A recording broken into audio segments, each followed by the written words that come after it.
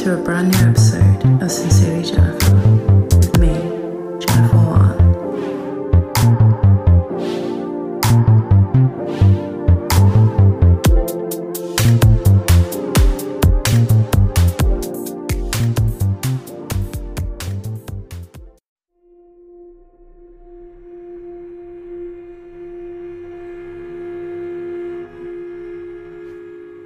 I am misery's mistress, but she will not commit. So I spend each night alone, scribbling my name into the pages of the endless atlas, asking myself, with a choked expression, where I have been all this time. It feels like another lifetime since I pleaded with the world not to end, but I was not as persuasive as my previous dumb luck had allowed me to believe I was. I filled up with fire, cremated and crying. The world ended and I was expected to just carry on because she was just a friend to everyone who didn't know enough to know better. And all I can do is hope that she'll wait for her friend, wherever she went. She isn't alone. I wrote down the names of everyone I've ever loved and lost, and now I'm plagued by paper cuts, papering over the cracks because I've got to carry on. I listened to Patti LuPone singing in that hospital to those sad boys because I needed to cry so badly, and until she met my gaze, it wouldn't come. She is my healer. She doesn't know, but it is 6 a.m. and she is saving my life. I allow myself to cry for actors on a screen because they haven't seen the mess I've been in and they don't know what I am and what I've done. It's so safe to cry for them. And it doesn't hurt to cry for them. Jesus Christ, was I really so bad? Don't I deserve a place and some peace? I hate that I've always been hailed as the strong one because I never was. I was just there, afraid to say no and afraid to show weakness, and so I fell into the role. I can't be angry. It isn't fair, but I am nonetheless. Life isn't fair, and my hair is as dark as the night sky, so I fall into line with my dark, dry eyes now that I've left New York for good. I'm heading back into the city in a few months. I thought I'd haunt the Docklands for a spell, relive my glory days that never quite got started. There is no time to cry, and nothing that I will allow myself to cry for. I'd ask you to take me home, but I don't know where that is anymore. I'm just scribbles in an endless atlas that was never mine to begin with.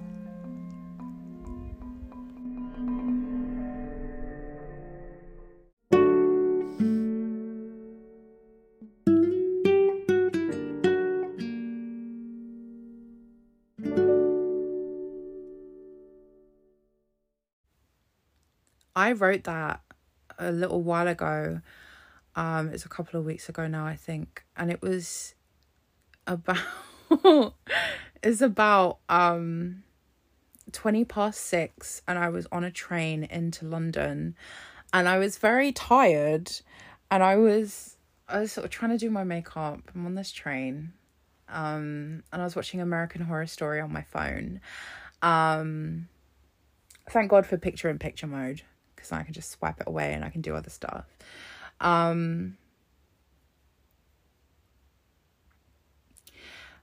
I really loved the New York season of American Horror Story. I know that some people really didn't because it wasn't what they expected, and I get that, but I had a great time with it and I thought it was fantastic. I loved all the characters, and I really enjoyed seeing Leslie Grossman in like a serious, like non-comedic role. I thought she did incredible. I loved seeing Russell Tovey because I was like, yes, that's one of our boys. Look at him go. I was so proud of him, even though I don't, like, obviously I don't know him, but still I was proud of him. I was like, yes, bitch, you go. Allons-y, bitch.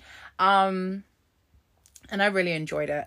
Ryan Murphy, who's one of the creators and one of the bigger writers on American Horror Story, he has written extensively about HIV and specifically the AIDS crisis in America, and he's produced a lot of TV and movies around that period of time, And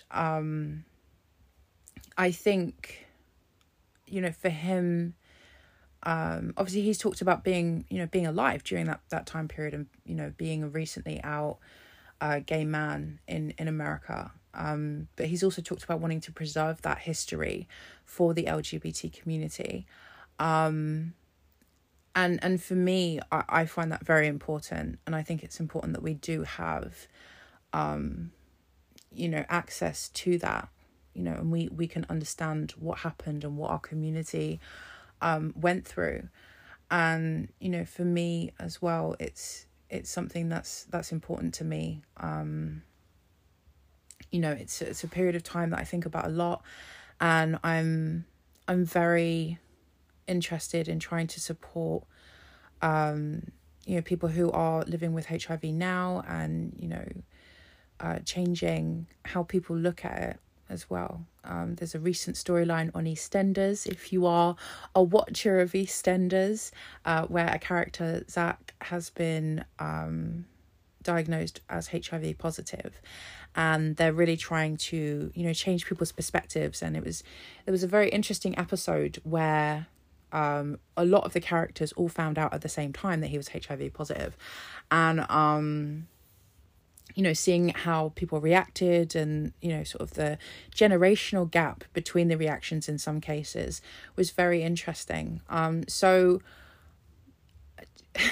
all of this is to say, by the way, I very much enjoy American Horror Story New York. I know that for some people it was not something that they liked, but for me, I thought it was very beautifully written, and I thought it was a very loving tribute to the people that were lost during that period of time, and so I found it very beautiful. But that's actually not what I wrote was about, really. Not really.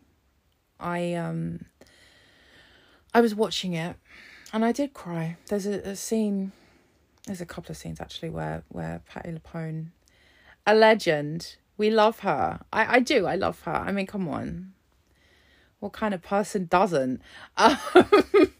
Unless, of course, you're front rowing on a phone when she's singing, in which case you may not love her. But, I mean, should you be there on your phone? Should you? I don't think so. But I love her, of course. And, there are a number of scenes where she's singing Calling You by Natalie Cole. And it's so haunting. Like, it really is. And there's one in particular where she's singing it in a hospital. And every time I watch it, I cry. And sometimes I think I will seek out that episode and I will watch it and I will cry. And it was in that moment, 6 a.m. on a train, that I figured out why that was. And the reason for that was because I've reached a point where I feel guilty about my own sadness. And so I need something to justify it. And I've realised, like, over the last few sort of months, sort of a year, I have felt guilt about my own emotions. I felt like I can't be the one that breaks down. I can't be the one that's sad.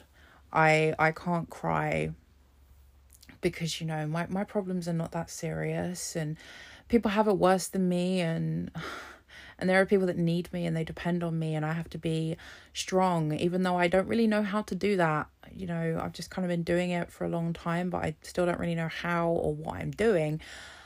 And it was in that moment I figured it out. I was like, oh my God, that's why I keep coming back to this. I mean, yes, it's very beautiful television, and it's very emotional, and it's very sad, and it's heartbreaking. And the acting is phenomenal, and the singing is beautiful, and the direction is just amazing. The writing is amazing. But it's not just that. I come back here because when I watch this, it's safe for me to cry, because I can point at this and I can say it's beautiful, it's emotional, it's sad. and this was real. This happened to people, and it's sad and it's heartbreaking, and so it's okay for me to cry about that, because it's not my silly little problems that don't matter to anybody else. It's not my loss and how it still hurts. And it's not my sadness, all the things that I stole from myself. It's not that moment where I just kind of give up at the end of the day and I just think I can't do this anymore. It's not that feeling when I look in a mirror and I just think, what am I going to do? What am I supposed to do? It's just me crying at a sad moment in a television show. And that makes sense to people. And I don't have to explain. I don't have to justify my tears. I can just have them, because this is sad, and we can all look at this and we can say, this is sad. And I can be sad, because it's not really my sadness. It's somebody else's. So I don't have to be selfish and have my own sadness. I can just be a conduit for someone else's or whatever.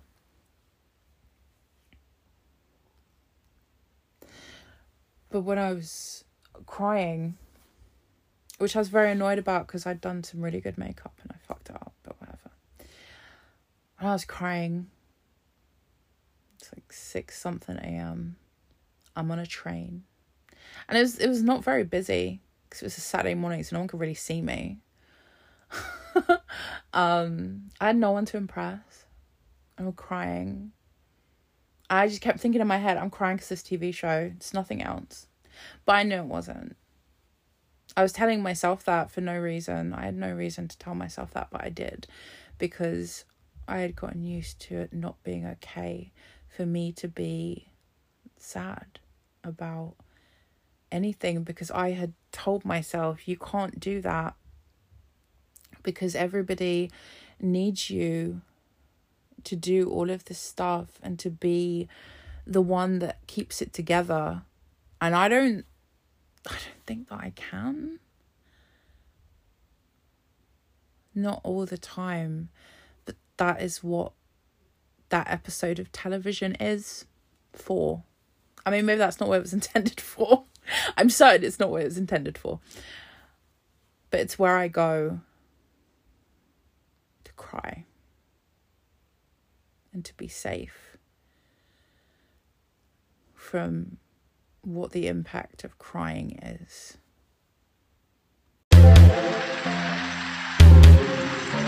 Thank you for listening to Sincerely Jennifer with me, Jennifer Wan.